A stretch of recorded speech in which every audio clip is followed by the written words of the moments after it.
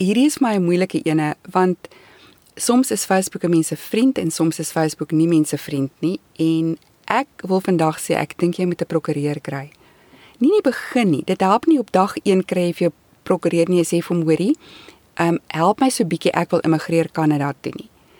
Ek sê ook nie, moet dit nie doen nie, want miskien het jy een of ander spesiale geval waar jy 'n spesialiteitsrigting het, en dan kan jy dadelik vir 'n prokureur vra, help my 'n bietjie, geef my 'n raad hieroor, en van hulle raad is nie duur nie.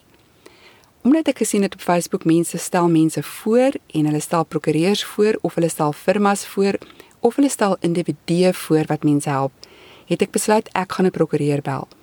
Die prokureur wat ek gebel het, sy naam is Clifford McCartan, en hy is in Toronto, en sy ontvangsdame het my dadelik deurgesit na hom toe, sodat ek met hom kon gesels. So ek het nou vir hom gesê, ek is Audrey, en wat ek doen, en hy het dadelik gaan kyk of ek legit is, so hy het gaan kyk na Audrey stories, om te sien wat dit is wat ek doen, en toe vir my gesê, hoor jy moet versigtig wees as jy raad gee, want jy moet onthou, in Kanada is dit teen die wet, dis teen die immigrasiewet, om vir immigrante verkeerde inligting te gee, en is teen die wet om hulle te kroek. So ek wil eerstens vir jou sê, dat as iemand jou gekroek het, gaan jy vir jou 'n immigrasie prokureur kry, en jy gaan die mense hof toe vat, want in Kanada is dit teen die wet, jy mag dit nie doen nie, jy mag nie jok nie, jy mag nie 'n immigrasie kroek wees nie.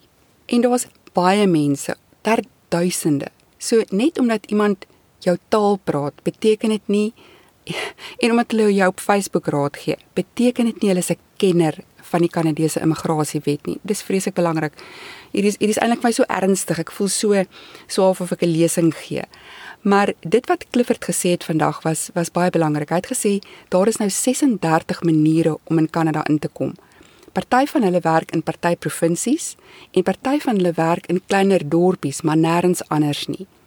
So iemand sê vir jou, jy kan 'n werk kry as 'n iets, en dan is dit nie van toepassing op, sê maar, die Lower Mainland gedeelte of in Vancouver nie. 'n Prokureur weet dadelik wat gaan aan, en hy weet na wie hy jou toe moet verwys. So ek wil hierby kom. Clifford McCartan in Toronto is deel van McCartan Law. So dit is MC met 'n klein c, en dan 'n loswoord CARTEN, McCartan Law. En hy's in Toronto, en ek dink ek sou hom nogal gebruik om 'n aanvanklike vraag voor te vra, en hy vra relatief min, of hy's verniet met dit. So, as jy wil begin, sou ek met hom begin. Maar hy het dadelik vir my gesê, hy gaan vir my die naam gee van 2 firmas in British Columbia, wat regtig groot firmas is, en wat uitstekende immigrasie mense is. So die een plek se naam is Edelman & Company, EDELMANN & Company. Hulle is 'n groot firma, klomp prokureurs, en dan die tweede ene is Larlee, LARLEE, Rosenberg.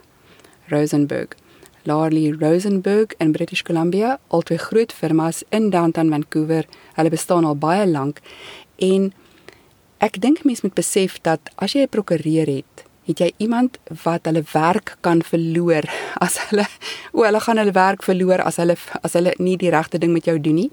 So jy gaan vra wat gee hulle vir jou vir die geld, maar ek het met mense gepraat, en baie van hulle sê die prokureurs is goedkoper as mense wat hulle uitgee as immigrasiespesialiste. So doen bietjie jou huiswerk. Die voordeel van 'n prokureur is dat as hulle deel is van die Canadian Bar Association, is hulle iewers ter vas. Hulle is iemand vas. Hulle is nie net 'n internetmens nie. En ek dink deesdae moet mens pas op vir iemand wat net 'n internetmens is met 'n naam en 'n foto, want hulle kan net verdwyn. Jy gee vir hulle geld, jy stuur vir hulle $5,000, en die volgende oomblik is hulle net nie meer daar nie. Ek weet hulle doen goeie werk, en hulle is iemand wat amper meer jou hand vashou en jou help deur die proses. Maar jy gaan mos in elk geval jou eie papiere kry.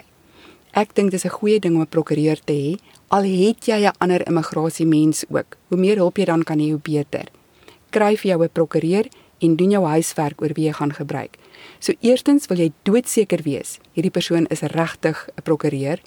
So hy moet 'n lawyer wees, en hy moet deel wees van hierdie van 'n plek, soos die Canadian Bar Association federaal, en dit beteken oor die hele Kanada. En dan as hy byvoorbeeld in British Columbia is, wil jy graag jy moet deel wees van die Law Society of British Columbia en gaan lees sy kwalifikasies op die internet. Ek het vanoggend gaan kyk na die 3 name wat ek genoem het, net om te sien wat wys op 'n selfoon. Op die selfone is daar so min inligting oor hulle. So ek sou voorstel, moenie jou search doen met jou selfoon nie. Doen dit op 'n rekenaar, dat jy kan gaan lees wie die verskillende vennote is in jou prokureursfirma. En as jy die eerste keer met hulle praat, dan sê jy vir hulle iets baie simpel en jy gaan dalk lag hieroor, maar in Suid-Afrika praat ons nie regte Engels nie. My kinders sê so, nie ek nie. Ons gebruik hier heeltemal 'n ander taal. Ons gebruik nie Britse Engels nie, ons gebruik Kanadese Engels. So alles het so 'n bietjie van 'n ander naam. En mense wat by 'n firma werk as 'n prokureur en van ander lande afkom, hulle het 'n aksent. En jy weet dit nie, maar jy het 'n verskriklike sterk Suid-Afrikaanse aksent. As ek my mond oopmaak, dan sê mense vir my, van waar af kom jy? En ek is al 21 jaar hier. So jy praat met 'n snaakse aksent, en as jy dan nou 'n prokureur kry met 'n snaakse aksent, gaan julle twee mekaar dalk 'n bietjie misverstaan. Dis hoekom ek sou voorstel, alles wat jy doen dit skriftelik. Moenie met mense praat oor 'n telefoon nie. Dis lekkerder as jy iemand kan bel, en dan voel dit so persoonlik, en hulle gee vir jou om. Maar as jy iets op skrif het, is daar iemand wat verantwoording moet doen daaroor dat hulle vir jou verkeerde raad gegee het of dat hulle vir jou gejok het. So kry goed op skrif, kry goeders in 'n e-pos. En sê byvoorbeeld, so jy sê eintlik, jy vra my $500 en vir $500 gaan jy vir my die volgende gee, punt 1, punt 2, punt 3, punt 4, punt 5. Want dis wat dan nou vir jou op die foon beloof het. En dan as jy dit nie doen nie, kan jy sê, maar hier het ek dit op skrif. Jy het gesê vir $500, doen jy die volgende werkies vir my. Daar duisende mense van oralster oor die aarde af is vandag ook besig met jou proses. Hulle sit in Bangladesh, hulle sit in China, hulle sit in Colombia. Hulle vra dieselfde vrae op hulle forums en op hulle Facebook. Wie kan my help? Daai mense wil almal vinniger in Kanada inkom as later. Hulle wil nie 20 maande wag voor hulle kan kom nie.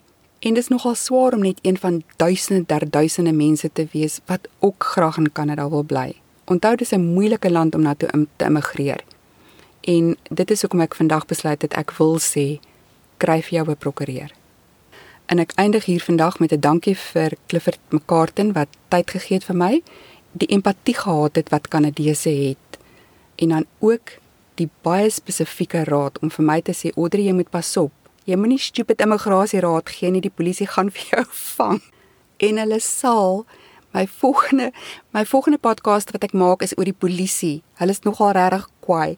So gelukkig doen ek dit nie vir geld nie, en ek sê elke keer ek is nie immigrasie se baas nie, en moenie net na my luister nie.